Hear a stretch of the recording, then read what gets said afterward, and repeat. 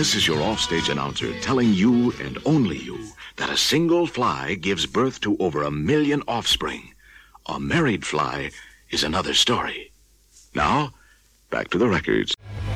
This is Beatles 60.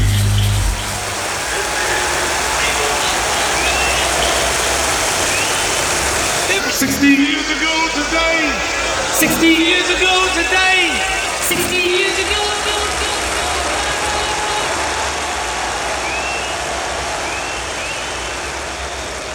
Thanks for joining us, listeners. This is Beatles 60, coming to you 60 years after the first half of February 1962. Let's think back just a few episodes. Much of the second half of 1961, our boys were about to quit, stop, discontinue their Beatling activities because they were just playing the same places in Liverpool and the Whirl, round and round, same routine over and over, starting to worry that they'd never break out nationwide or sign a decent contract with a record company.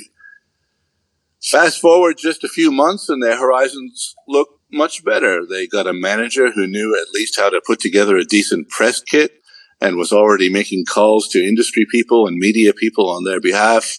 They got their first gig in Manchester, and they and Brian all agreed that it was time to upgrade their image and get fitted for suits. I'm Larry. Andy's here. Hello. We're both Americans, but I'm an expat. You know the story. In this episode, we're focusing on Manchester, and we're joined by two guests in or around Manchester. This is a special Yanks and Manx episode. I'm buzzing. This is going to be great. And many of our listeners probably know Steve Bradley, Beatles historian, currently working toward a Master of Arts degree from the University of Liverpool. He's from Cheshire, right next to Manchester. We're also joined by Steve's longtime friend and Manchester radio presenter Phil Salter. Together, they podcast under the name Arrive Without Travelin', and we'll provide a link in the show notes. You all right, guys? Yeah, good, thank you. Hi, guys. Hi, good afternoon or good morning, wherever you are. Hi. I'm so happy you guys are with us today because it's going to be a new view for us. It's early February 1962. Let's start, as usual, with the part of our podcast called Where We Going, Fellas, where we take stock of where they seem to be along their path to the toppermost of the poppermost, not so much using our hindsight, but trying to gauge how the Beatles themselves probably thought they were doing during this point, how they were doing at this point. I said, where are we going, fellas? And they go, to the top, Johnny. And I said, where's that, fellas? And they say, to the toppermost of the poppermost. Right, cheer up. Toppermost, Johnny. When the Beatles were depressed, thinking the group was going nowhere, and this is a shitty deal, and we're in a shitty dressing room. I say, where are we going, fellas? And they go, to the top, Johnny. And I said, where's that, fellas? And they say, to the toppermost of the poppermost. I said, right. And we're all to cheer up. To the top, Johnny. To the toppermost of the poppermost. Where are we going, fellas? Where are we going, fellas? Where are we going,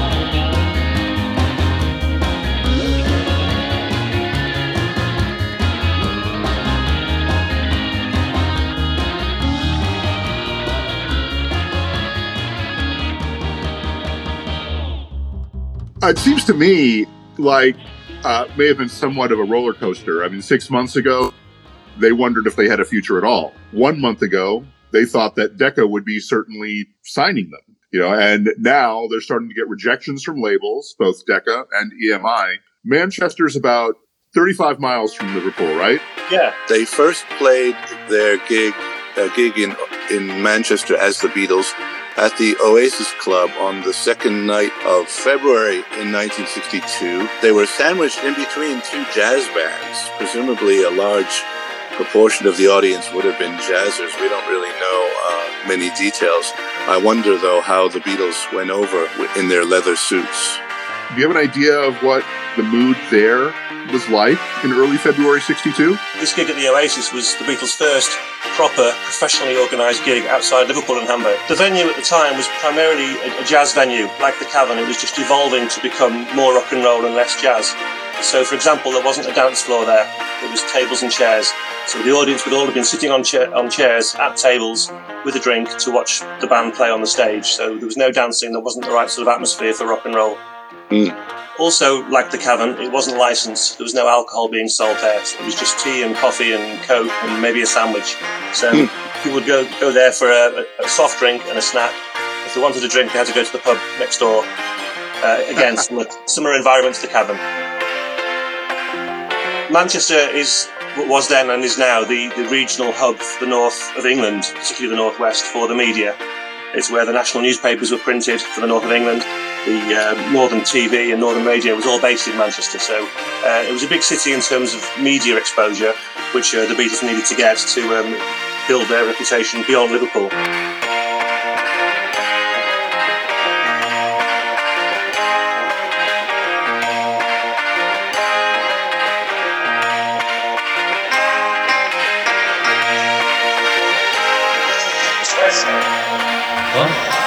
Twister. Wow. Yeah.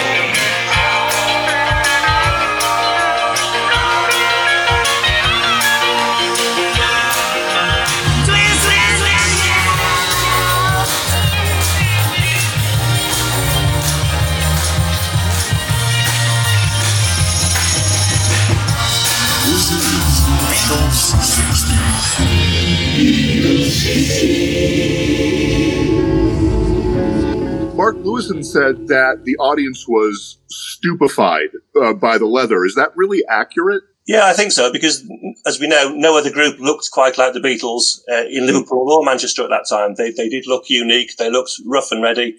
And I think they would have taken the audience by surprise. If you imagine going to a venue where you're going to sit at a table and probably watch a jazz band with a bit of rock and roll, then these four leather-clad rockers come on stage playing loud rock and roll music, it's really going to wake you up. With their hair combed forward. Yeah. So currently on our timeline, they're making their way into Manchester with their first gig as the Beatles in Manchester. And they schedule an audition with the BBC in Manchester. The gig was probably unremarkable. The audition was just an audition. But let's also jump farther into the past and talk about the Quarrymen on Star Search. After that brief coverage of their Manchester past and present, let's free ourselves from our timeline bounds and spend most of the show talking about the Beatles in Manchester in general. And then finally, our guests' experiences growing up in the 60s in Manchester.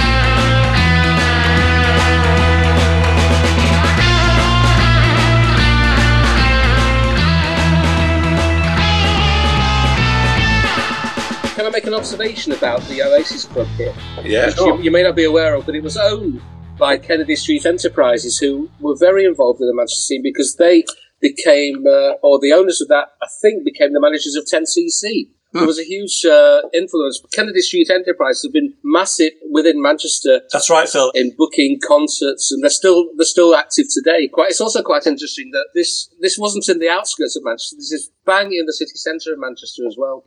And, they've been dying for national exposure, so they don't know it yet, but this will have been a good step to go to Manchester. And that's the important point, I think, for that gig.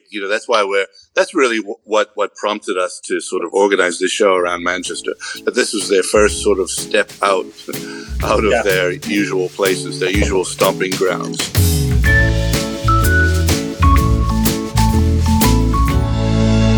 It was a bit similar to Liverpool. It's a bigger city, but it had a music scene, a live music scene, and there'd been a big skiffle craze in Manchester the same way they had in Liverpool in the late 50s, and that had evolved into rock and roll. So it was similar to Liverpool, although Liverpool had a more thriving music scene for its size of population than Manchester.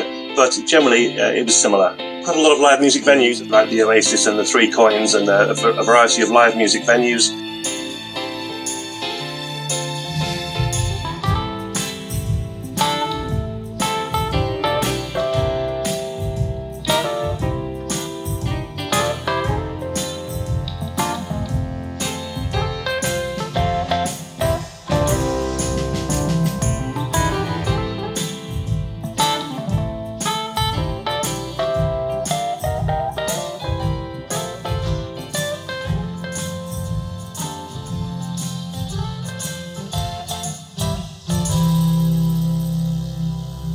Then there was the BBC audition in early February, right?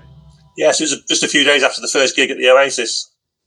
There's a nitpicky detail, right? Because Lewison says that was February 8th, and the Beatles Bible says that it was February 12th. Do we know? And more importantly, how did it go? Which do we trust? Well, I've got it as the 8th in my notes for the audition with Peter Pilbeam at the Playhouse Theatre in Manchester. Well, according to the Beatles Live book, Steve, which is Mark Lewison's, it says on February the 12th. So, Nice. yeah, what Lewison's saying, yeah.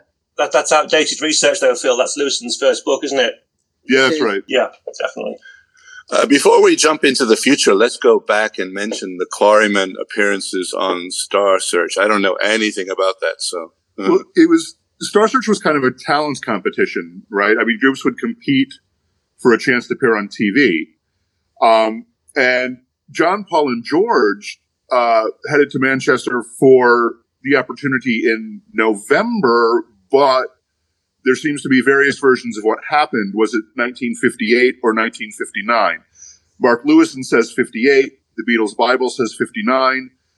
There are some details that don't fit with that year, though, including George Harrison had a memory of riding the train to Manchester with Billy Fury, of course, known by his real name of Ronnie Wycherley at that point. But Fury already had singles on the UK charts in 1959, so why would he be doing a talent show that year? And then there's also the Johnny and the Moondogs. They would use that name instead of the Quarrymen, right? And the story about the stolen guitar. What can you guys clear up about all this? Yeah, they went to Manchester a few times for auditions. They went to the Quarrymen in late 1957, where this was the time when they travelled into Manchester for an audition at ABC TV, without realising that it was in Didsbury, which is a suburb of Manchester about 5 miles out from the city centre. So they were short of bus fares to get there. And I don't know if you remember the story, but Paul was short of a bus fare. He wasn't going to have enough money to get home. And he was complaining about this on the bus out to Didsbury, and a stranger put a couple of coins in his hand to pay for his bus fares. Wow. So they got to the audition at ABC, which was at a TV studio. It was actually an old theatre. Then they were sent over the road to a hotel opposite, which is where the auditions were actually going to take place. This is late 1957, probably about October 57. The hotel's still there. It's a pub called the Parswood Hotel. So they had the audition, but they didn't pass it, so they didn't get to be on ABC TV as the Quarrymen, but how different things would have been if they'd been successful. They went back the following year, 1958, for another audition. This was the Johnny and the Moondogs, where it was just John, Paul and George. This was at a venue called the Hippodrome, which no longer exists, but it was in Ardwick in Manchester. This was the time when John didn't have a guitar and he stole one. It's mentioned in the anthology. So they went in with 2 guitars and came out with 3. And then they went back for a third audition in Manchester. But of course, this time John couldn't take the guitar with him in case the original owner spotted it and said, "Hey, that's my guitar." I recall reading this somewhere. Yeah. So he stood between the two of them, each of them left-handed and right-handed. So he must look like a guitar angel with John in the middle. Right. And just a bit of context around this. One of these auditions was won by a duo of Graham Nash and Alan Clark, later of the Hollies. Hollies, yes. And also attending auditions around this time were people like Freddie Garrity, Freddie and the Dreamers, and the Gibb Brothers, who later became the Bee Gees. They were playing skiffle in Manchester around this time too. Freddie and the Dreamers, yeah. An ex of mine, her mother, Freddie and the Dreamers played at her college at Cambridge. And also the Rolling Stones played at her college. I don't know if it was Oxford or Cambridge, one of them, you know. Now, if George is riding next to Billy Fury, it must have been really irritating because Fury's always shaking his legs, you know, keeping George awake. Like, Billy, would you stop shaking your legs? Oh, these are the jokes. Yeah. Boom, boom. Everyone a Maserati.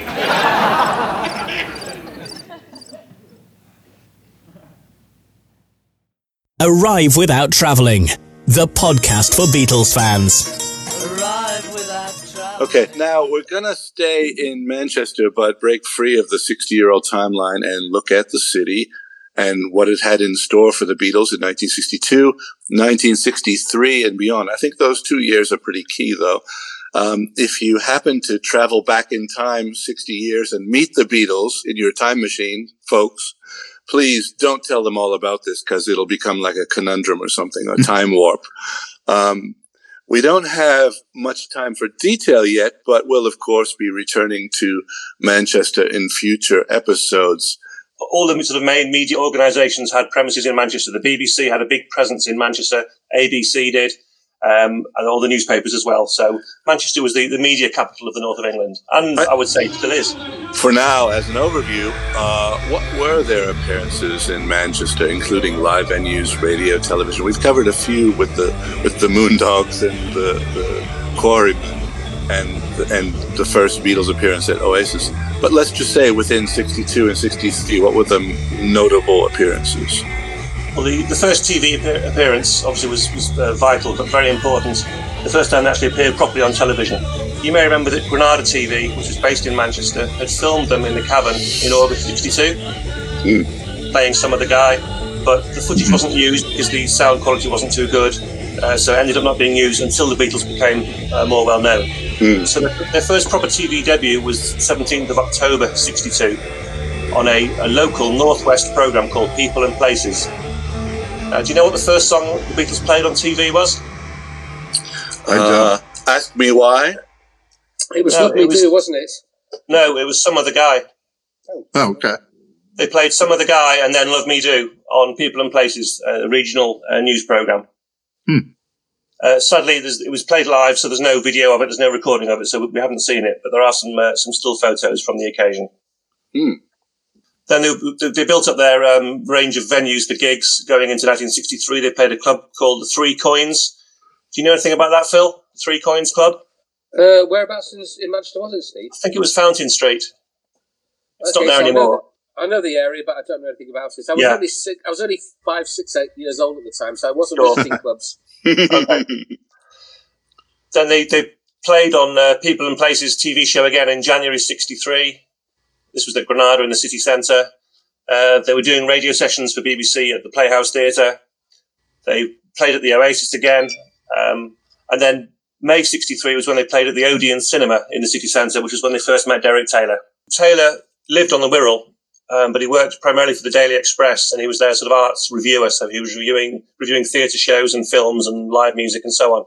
So it was for a national paper that was printed in Manchester for the north of England. They sent him to review the Beatles show at the Odeon Cinema in Manchester. This was May 63. That was when he met them and then started to form a friendship with them. And, of course, he gave them a really good review. That's what I was going to ask, too, is like when they actually met him. And I guess that's where it was. Yeah. That's it. Odeon. And, of course, at this time, they met a lot of reporters, a lot of reviewers who review them either good or bad and report the story as they saw it. But they liked Taylor. They warmed to him. He was from Liverpool. They got on with him. They liked him. And that formed a friendship which lasted a long time. His counterpart in the Ruddles universe is played by Michael Palin, is named Eric Manchester, and now we know why. Yes, I like to think so. That's right. So Oasis, I have a few dates. There's 29th of September 62, the 8th of December 62, 22nd of February 63. So those later dates must not have been like the first. Yes, totally. Because by 63, they'd stopped playing jazz. It was purely a rock and roll venue. The Beatles had built up their reputation in Manchester. They'd been on the radio. They'd been on TV. And by the last time they played the Oasis, February 63, the queue was all the way down the road and round the block and into the next street. And the venue was packed, and it was, a very successful outside of Liverpool gig. As we'd imagine, yeah. Yeah. With each appearance in Manchester, they developed a following, obviously, then. And did Mancunian fans react pretty much the same as fans back home down the Mersey? Yes, they did. The screaming was going on in Manchester.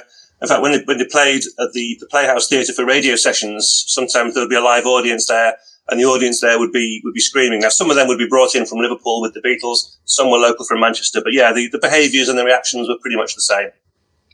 By the way, some of these early BBC Manchester live broadcasts are available on YouTube. At least one or both, I don't know. But one of them has Pete as the drummer. I guess Ringo's drumming in another one. I don't know. But they sound great. Yeah, that's right. Yeah, the first radio sessions they did were with Pete. And then obviously the majority were with Ringo from summer of 62 onwards. So they did a whole bunch of them then, eh? Yeah, they did quite a few in Manchester before they sort of moved everything down to London and did all the radio recordings down there. Right, and in London without the audience, right? Yeah. Yes, I think generally the radio sessions in London were just in the studio without an audience, I think. There might have been the odd exception, but generally they were just in the studio, yeah. Did you know that the River Mersey starts in Manchester? It runs through some of the districts of South Manchester, including Didsbury that we mentioned before, where they went to the ABC audition. So I think for that reason, it's fair to call music that came from Manchester, you can call it Mersey Beat, the same as if it was from Liverpool. Yeah. Because the Mersey River originates and starts in the Manchester area. The other thing I wanted to mention about Manchester was I see it as a stepping stone between Liverpool and London. They'd already made it in Liverpool. They were very successful, very popular in Liverpool. And on their journey to being successful in London, they had to sort of go via Manchester.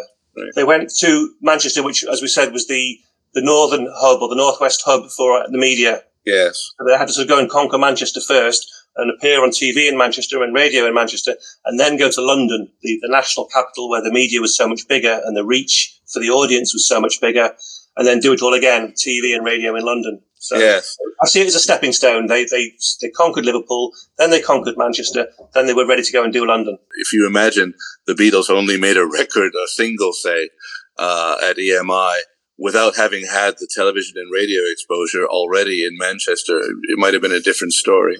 Yes, hard to say.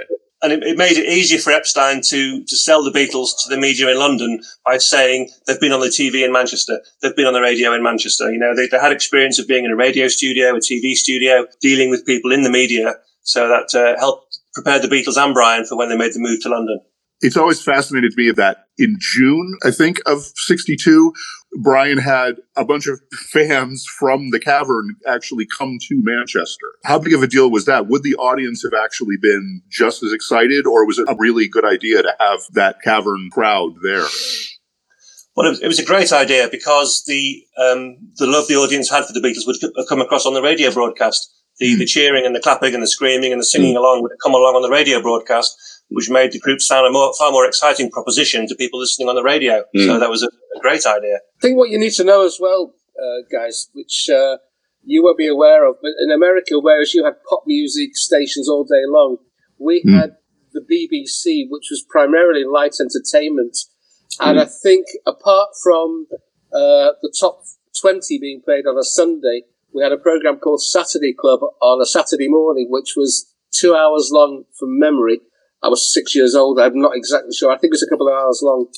And that was really one of the only opportunities you got to hear the latest pop releases. And it was like that until 1967, till Radio 1 started. Apart from Radio Luxembourg, which you could pick up at night time in really poor quality. And the pirate radio stations that started in the mid-60s, there was no pop music available on the radio apart from those few programs. So how we got to hear these songs was either that or buy the records. I often wondered about this. You know, I can understand how pirate radio must have made all the difference in the UK, because my only time in London was in 1986. And I remember we get to Earl's Court and I put on the television and there were only, I don't know, a couple of stations. And like the only thing on was this woman saying like, was it Jesus the Great Jehovah, or was it the Great Redeemer? Well, Mrs. Naugatuck from, East Winston thinks it's the Redeemer. And I'm just thinking, what the fuck? What is this? Is this what entertainment is like in Britain? Oh my God. Well, In the 80s, we only had 4 TV channels in the UK. Wow. Just 4. I mean, we have hundreds now. We sort of caught up perhaps with America now, but we only had 4 in the 80s, didn't we, Phil? We did. We had video recorders, so we could record channels, but there were only a choice of 4 anyway. You're right. Yeah. We only got colour TV in 1970. So Luxembourg and Caroline, the influence stated, is that right? Or 100%, yeah. As a kid growing up, obviously Steve's a little younger than I am, so he won't remember this at all. But I remember being in the car with my dad and trying to get him to put Radio Caroline on because that was available nationally. Other pirate stations like Radio London were only available in and around the London area. So Caroline was fantastic when it started, which I reckon was about 1965. And between 65 and 67, it actually is what inspired the BBC to create Radio 1 and become a pop music channel. And they stole a lot of the DJs from Radio Caroline and Radio London. So people like Tony Blackburn, Kenny Everett, and various others became household names overnight when they'd been pirates 6 months previously. So that was our opportunity to listen to pop music. There was also a program called Jukebox Jury on the BBC every Saturday night, in which they'd play the latest releases, and a jury of 4 would decide whether it was going to be a hit or a miss. And of course, Beatles fans will know that the Beatles appeared as the complete jury on one Saturday.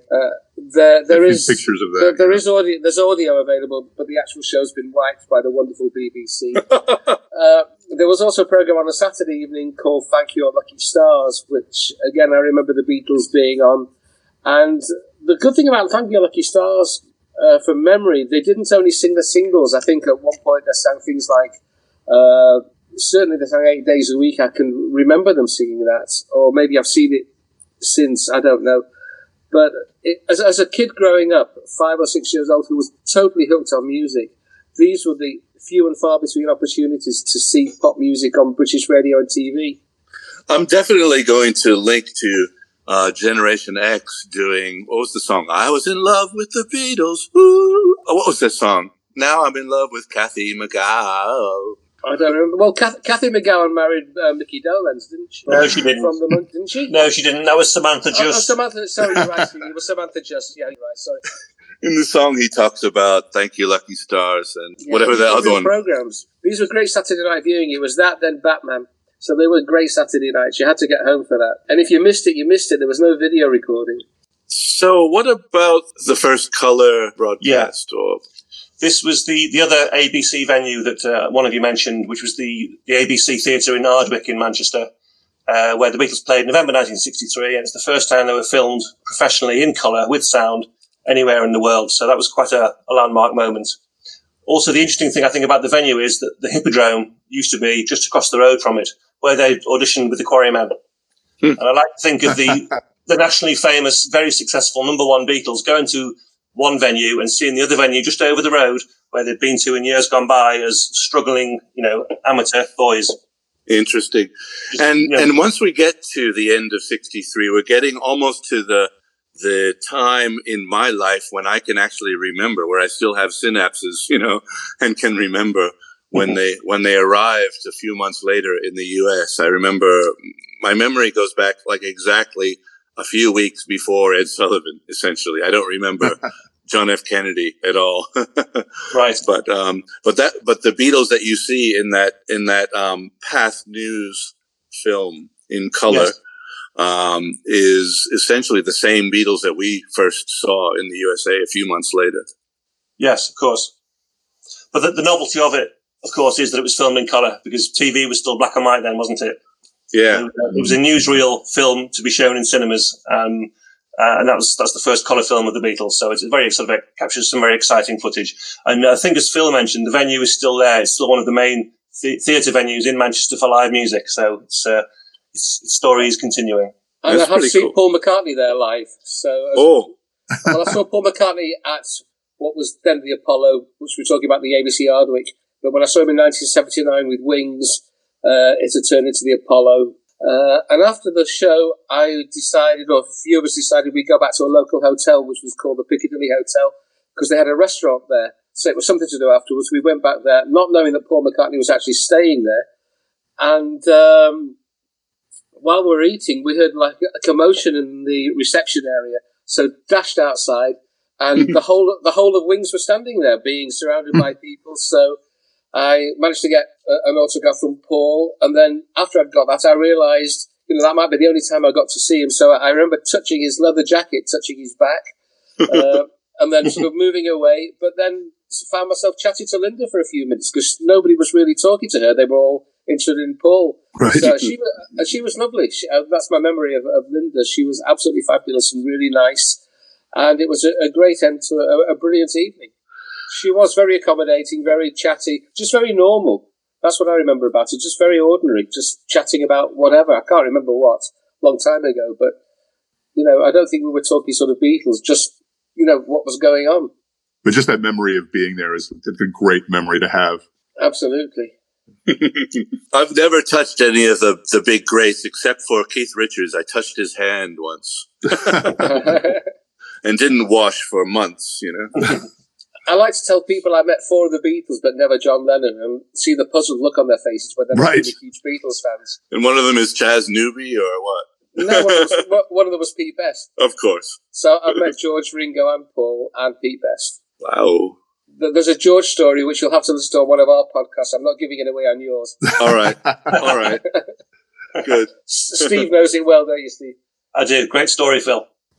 Now, listeners outside of the UK may or may not know how the ITV network works. We've talked about Granada Television. I guess there have been mergers in recent years, and there are many regional franchisees in England, Scotland, Wales, Northern Ireland. We don't need to go into too many details here, but I wanted to confirm that when Granada in Manchester would make a program, or Thames in London, these would often be carried nationwide, wouldn't they, on all the ITV network?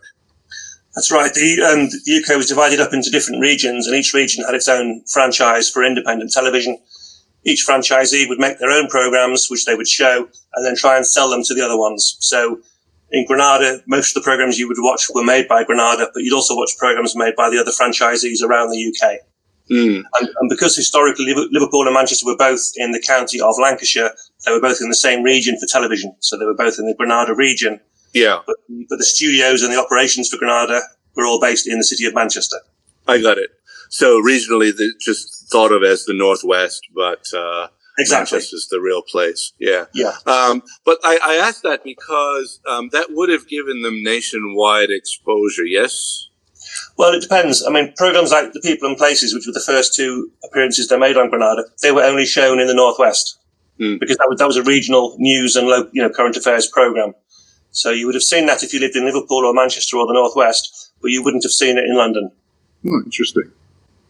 I have a note here. I don't know how to really launch into this. I wrote down Johnny Hamp. Yeah. Future greats on Granada early in their careers. The Beatles, Cilla Black, Woody Allen.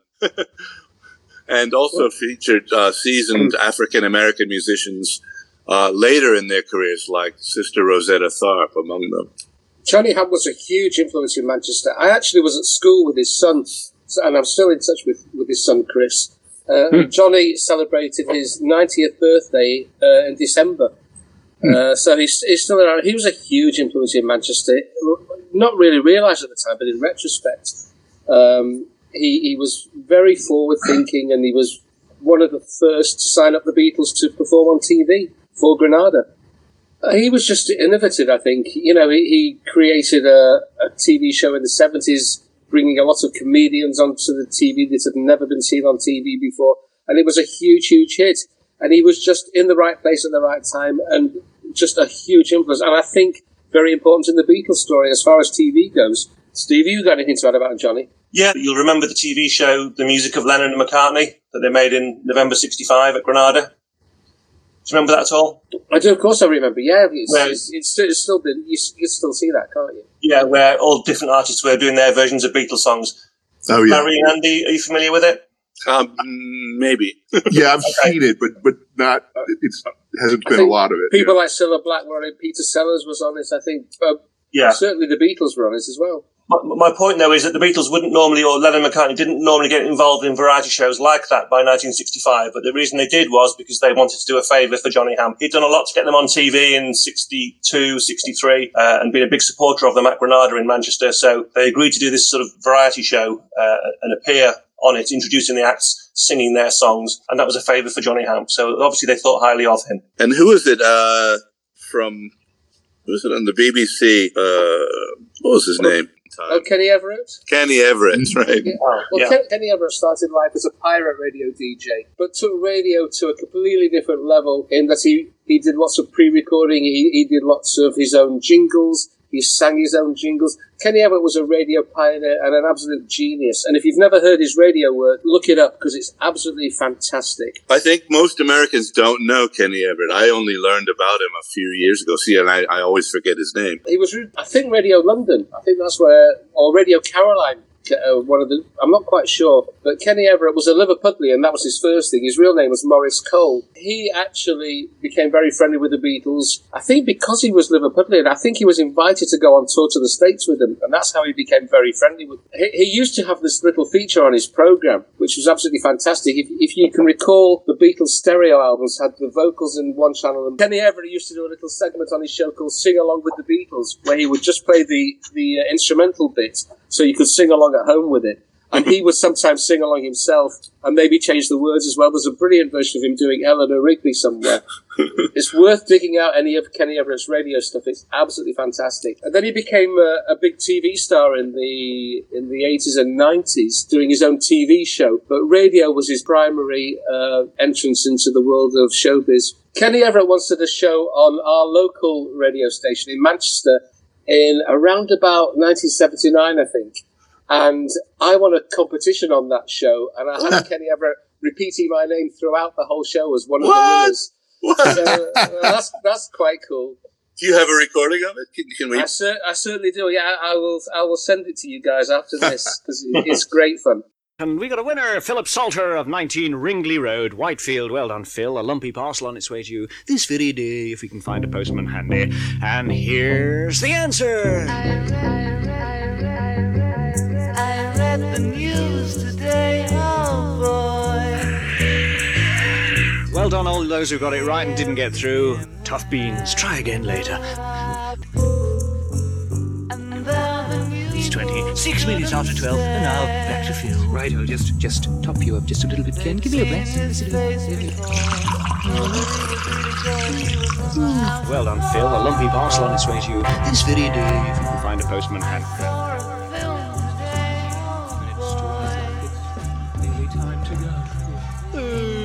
It's been such fun. If you fancy covering your bod in a Piccadilly t-shirt, well, stand by. Oh, wasn't that great? And Kenny, of course, produced some of the Beatles' Christmas records for the fan club in the UK. Oh, that's right. That's right. I learned that from your podcast, actually. Yeah. The one thing about that radio show that I won a prize was I still haven't received the prize. What? You've got a good story about it, Phil. A good story, Steve, yeah, but no prize. Yeah. Do you know what the prize was supposed to be? Kenny Everett said it was going to be a big lumpy parcel. Bumper bundle of stuff. I'm still waiting. Big lumpy parcel.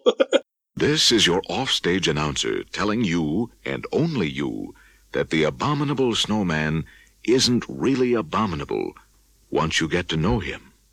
Now, back to the records. Okay, right. It's time to cram your digit in the dial. Give us a call on the following number, 061-228-6262, win yourself a lumpy parcel with an LP in it, which Piccadilly are going to pay for, I hope. We are indeed. Not expecting me to come up with this, are you? Well, indeed we were, but we will pay, yes, we'll pay. Plus a T-shirt and Captain Kremen badges with naughty sayings on them. Right, here we go. Now, let me explain this one. It takes a bit of rehearsal and explanation. What we're going to do is play a whole stack of Beatle records. 1, 2, 3, 5 in all. And you write down the titles, then the first letter of each title spells a well-known television personality. Like if I played Hello Goodbye, that would be a H. Got it? Okay, here they come.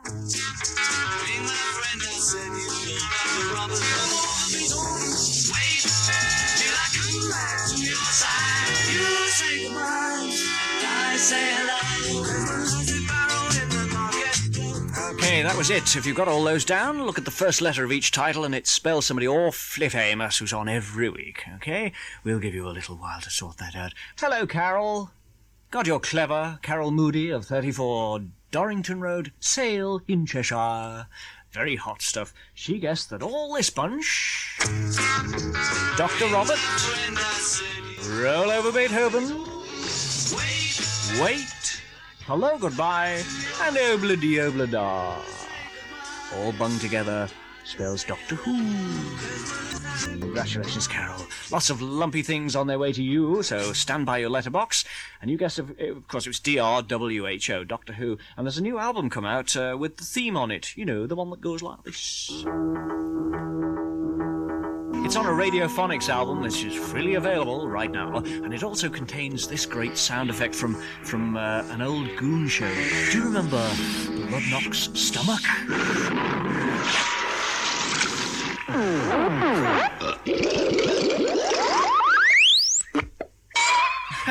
Great stuff. Radiophonics, 21 years old this week, so that's what they're releasing for that. There was another benefit for the Beatles and Brian going to Manchester was that the city was a little more tolerant of the gay community than in Liverpool. And Brian being a gay man, which of course was illegal at the time and had to be managed discreetly, there were pubs he could go to in Manchester to meet other gay men.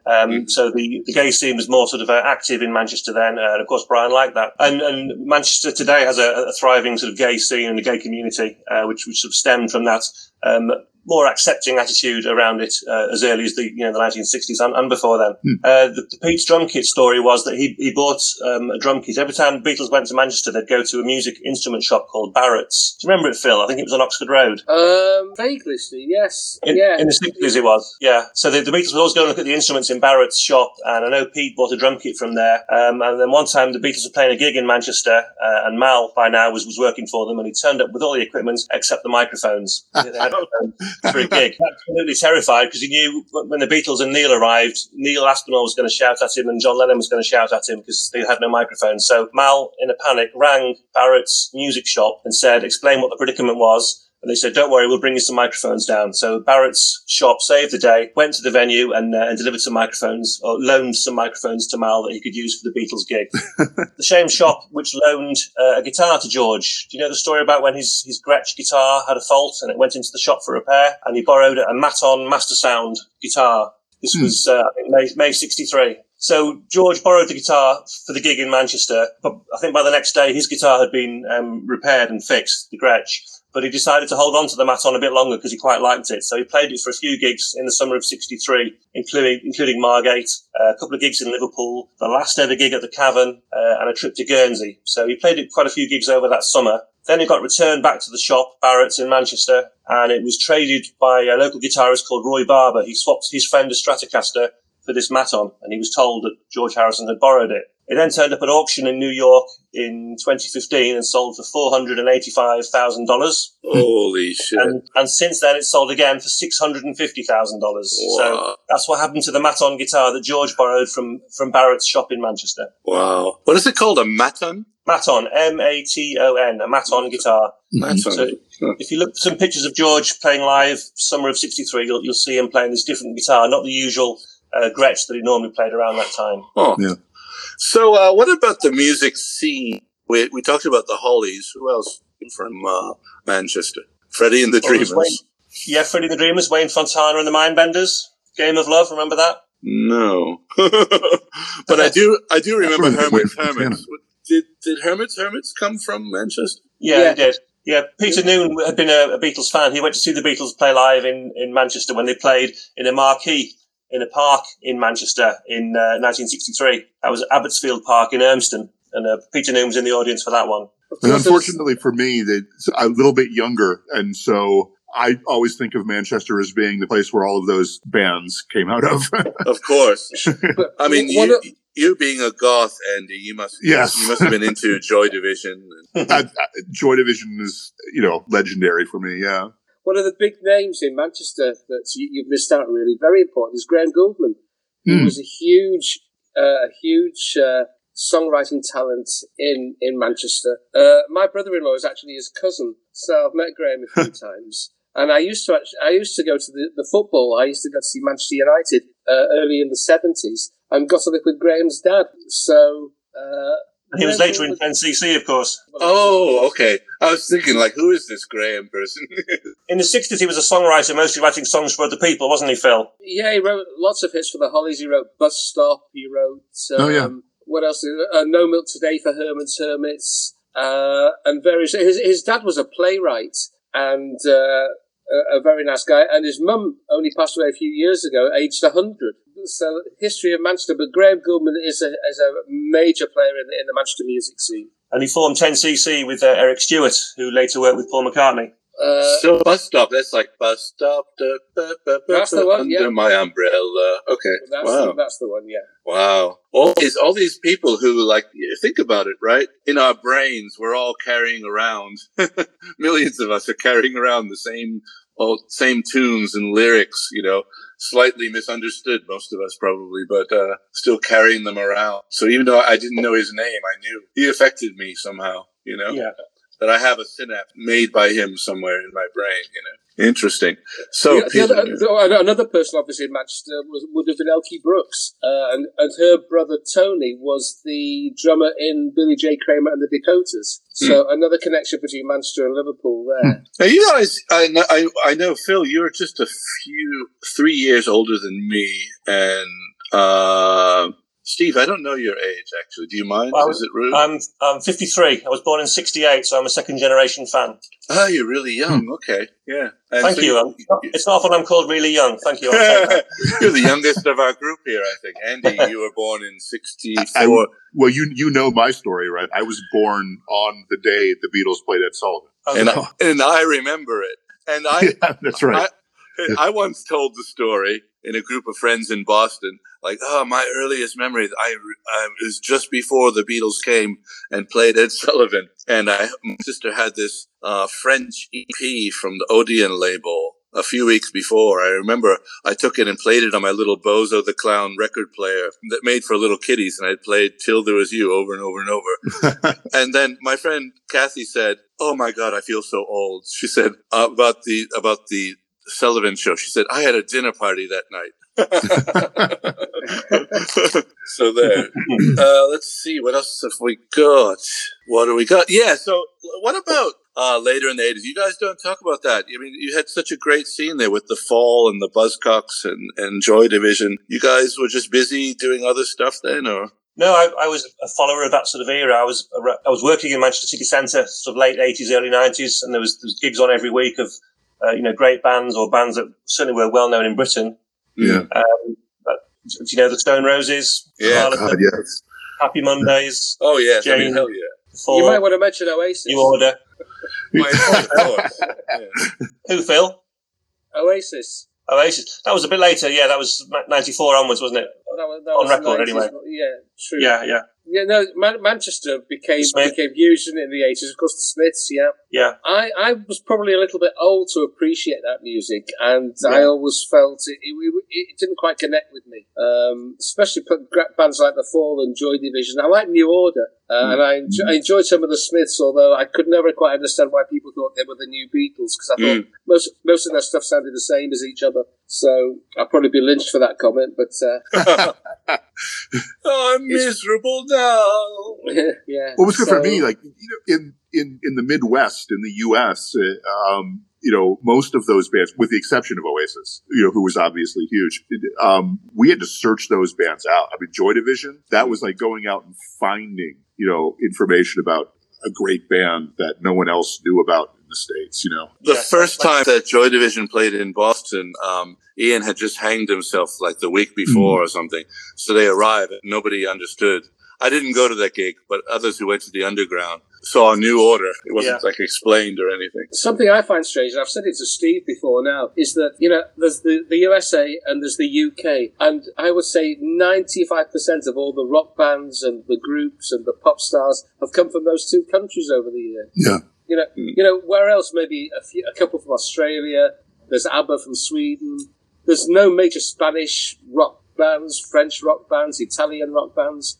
It's absolutely unbelievable that it's just these two countries that have produced all this amazing music. It's true, isn't it? From Germany, there's Rammstein and Einstürzende Neubauten. But still not very big. I sing their songs all the time. So we'll have to have a show, Beatles versus Einstürzende Neubauten. It'll be a very short show, I think.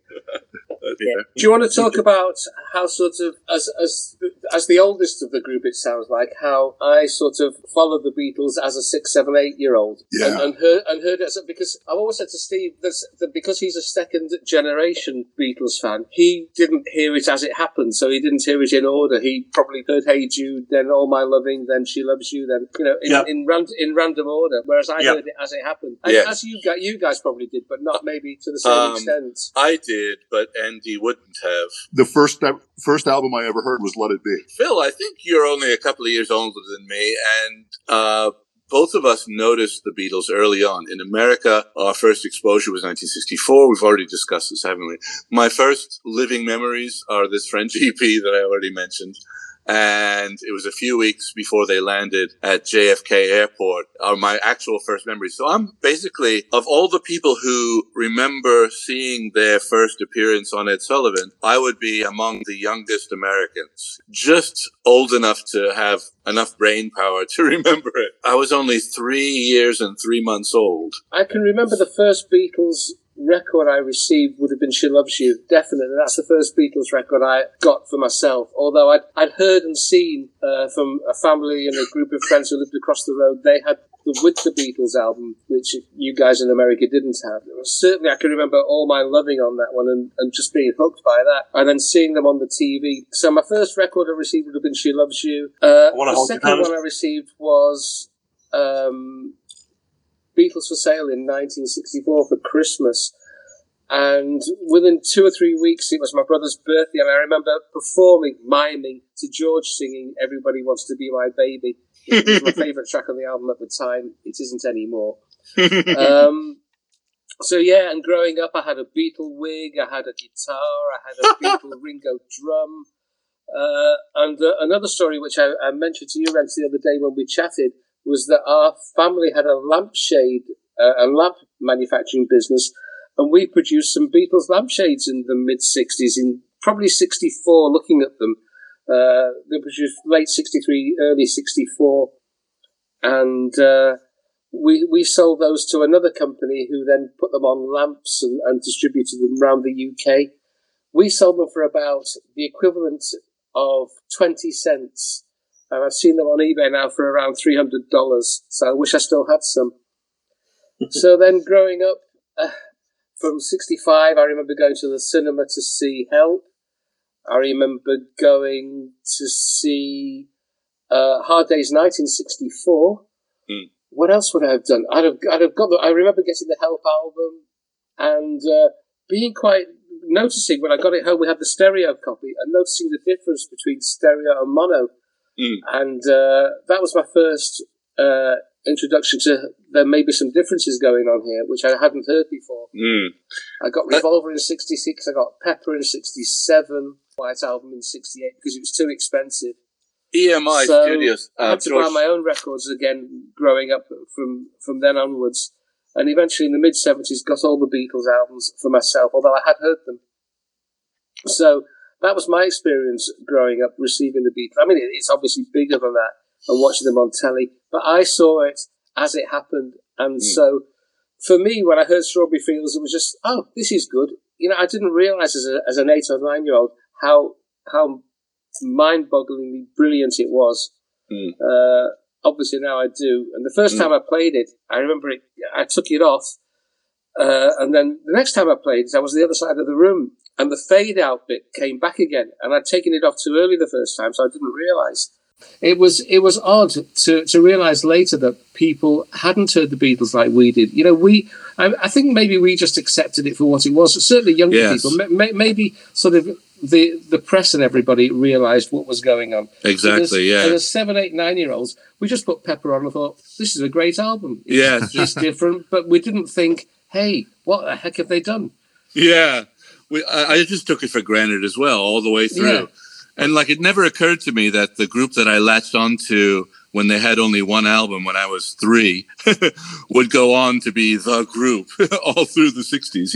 It never occurred to me how interesting that is, that I didn't latch on to, I don't know, Herb Albert instead. Or, And we never knew we'd be talking about it 50 and 60 years later. Yeah. Unbelievable. No one imagined that then, did they?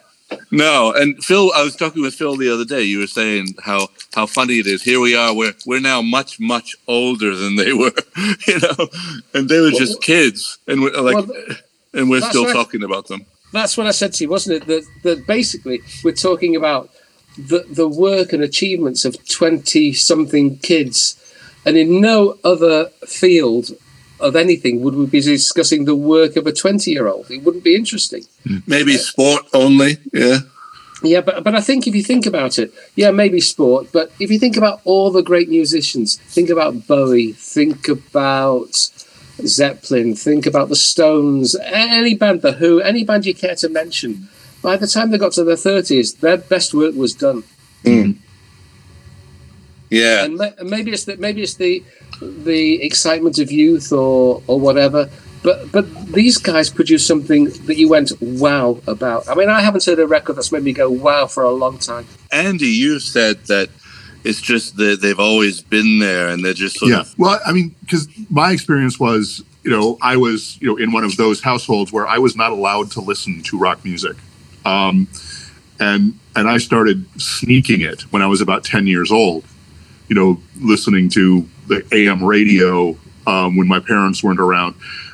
Yeah, that was 74. And so at that point, for me, when I started figuring out that there was this band called the Beatles, they had broken up 4 years before that, and I was listening to Elton John and Ringo Starr, and Paul, and then finding out, oh, Paul and Ringo, they were in a band before. Hey, of course I was only 10 at the time, but yeah. And so in the last almost 50 years, they're just there. They're just like, they're part of my brain. Steve, what's your Beatles story, your origin story with the Beatles?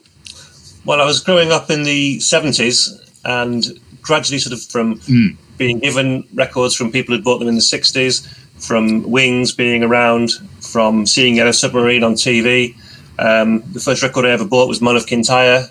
So I was growing up through the 70s and gradually appreciating and learning more and more about the Beatles and their history. And then when John died, I was 12. And from that point, there was no looking back. I was reading books, reading magazine articles, collecting records, and gradually getting more and more into it. And I've been fascinated ever since. You guys were getting into it right when I was getting out of it, in a way. I kind of became, I didn't dislike the Beatles, but I sort of just started turning toward all the post-punk stuff and had a band of my own. So I was so busy making my own music and doing my own gigs. Go ahead. Yeah, the great thing about it is you can always go back to it, can't you? Yeah, so... I found that you have times in life when you're busy with other things and you perhaps leave the Beatles alone a little bit, but it's always there for you. You can always go back to it. The music's there, the books, the films, and so on. So it can be a hobby for life if you want. The only thing I missed was all the books, basically. Most of the literature was from the period when I was sort of absent, So I'm like Rip Van Winkle. Now I get on Facebook and there's all these old men with huge collections of, 1,000 Beatle books or whatever, taking photos of them for some reason, I only have 80. Yeah. There's certainly more activity than there are for other bands like Pink Floyd or the Stones or Elvis. There's a lot more people engaged more regularly with Beatles social media than there are for other bands, from what I've seen. And then with this latest film, that's I'm like the only person in the world who hasn't seen it, But it doesn't feel like you're following a group that split up 50 years ago. It feels like you're following a contemporary group because there's always something going on. The Get Back documentary and Paul's lyrics books, there's always something new coming out and a new way of appreciating and understanding and enjoying the story. Or milking the fans, if you want to look at it that way. Milking and bilking the fans. Boom, boom! Everyone a Maserati! If I recall, the TV series Life on Mars was set in Manchester in the early 70s. Did you guys notice that, and was it interesting for you? Yeah, it was, yes. A lot of it was filmed in Stockport, which is just not far from where I live, as well as Manchester. And it was. I enjoyed that. It was a good series. And I listen to your podcast all the time. Didn't you guys meet around... when did you meet? In the 80s? 8:30 in the morning it was. It was? It was a Thursday. Yeah, it was. We met in the queue for the first ever Beatles CDs. We're not sure who was first in the queue, whether it was Steve or me. I think it was you, Phil. And I think it was you, Steve, so I don't know. Okay, we'll call it a draw. It's like twins, which was the firstborn twin, you know? The reason we became friendly was because we were there for the second release of the Beatles CDs as well, and that's when we sort of hit it off the second time. You know, the first time was just chatting, second time was, this is becoming serious now. Yeah. We have to stop meeting like this. Absolutely, yeah. And we still meet up and chat about the Beatles now. It's all we talk about, isn't it, Steve? Yep. It's the important thing to talk about. I think you mentioned Mark Bolan. Right. His show, wasn't that on Granada also? Yeah, that was filmed at Granada in Manchester. The Bay City Rollers had a show filmed at Granada in Manchester as well. Shang-a-Lang. Shang-a-Lang. I'm pretending I never watched that. But you did, didn't you? Yeah. I also watched the Mark Bolan thing, and the very last show he had David Bowie on. Yeah, I've seen that. What was it? What did they do? From memory, they did a jam to finish off with, which was faded early because I think it was broadcast live, if I'm not wrong. Didn't Mark fall off the stage? There is a possibility of that happening, yeah. And I think Bowie did Heroes from memory. Yeah. And then I think 3 weeks. In fact, I think that show was actually shown after Mark Bolan. It can't have been broadcast live. I think it was shown after Mark Bolan died because it was all around the same time. Right. We have to wrap this up. Big thanks to our guest. Please subscribe to Arrive Without Traveling podcast, or link to your blog, which links to the... Yeah, thank you. And so thank you, Phil and Steve. That will admit that. Andy. Get out of here. Thank you, Larry. Thank you, Andy. Thank you guys so much. Thank you both. I'm sure there's a lot of editing you need to do there.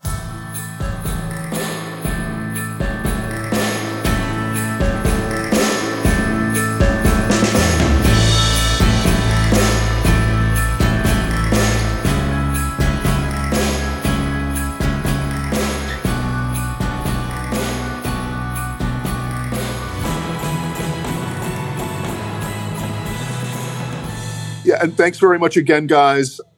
We'll provide links to the things that we've discussed, as Larry already said, including Arrive Without Traveling podcast, the blog, and as usual, we've got the Bar Me Beatle blog, the Beatles 60 blog, YouTube clips, and so on. All those links will be there. You don't need to wait 2 weeks to continue following the 60 years ago timeline, because there are things happening every day in the Beatles 60 community. My Twitter account link in the show notes. Also Facebook. And if you're a Facebook user, check out the daily posts at It Was 60 Years Ago Today and at Barmy Old Codger. And again, one more thanks to Steve and Phil, Arrive Without Traveling. Please stay healthy, everyone, and be safe.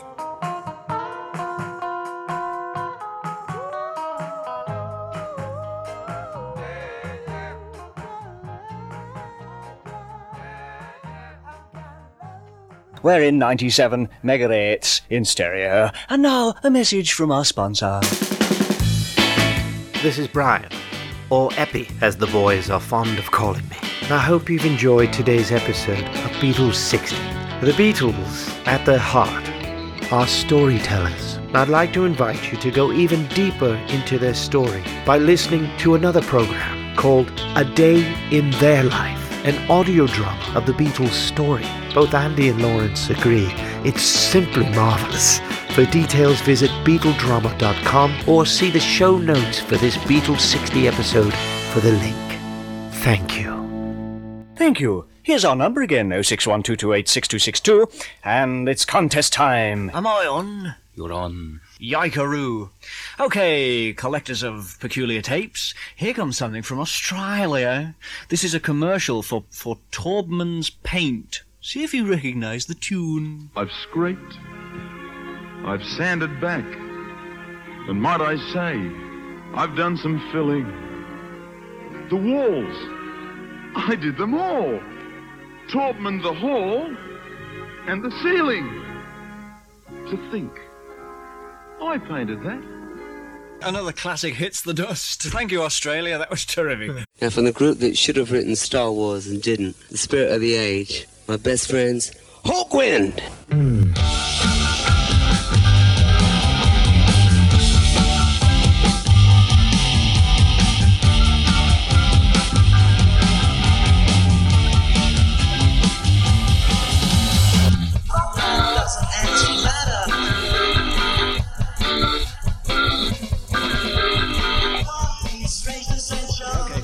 Sit back, Phil. Okay, Phil, sit back, Phil.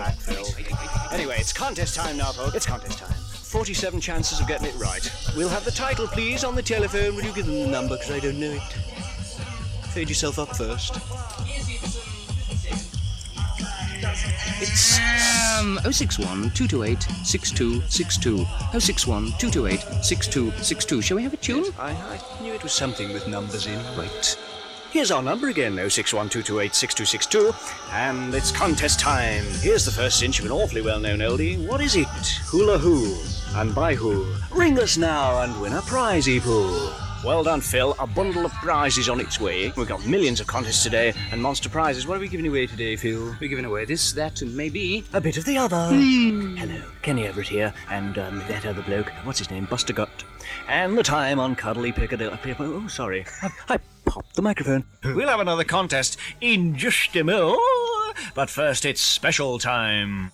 And now back to the studio. Thank you. And now it's badge time. Yes, I've brought lots of badges with me today, and they're all very silly ones. They're full colour, and they've got sayings like "Shivers up your doobry," and "The world's most fabulous man," and "Cosmic," was it "Pearly teeth and cosmic knockers," and all that stuff. And you win one of those if you ring us. What was the number again? 061 228 6262. Close personal? Yes, I don't know him, actually. Well, Manchester.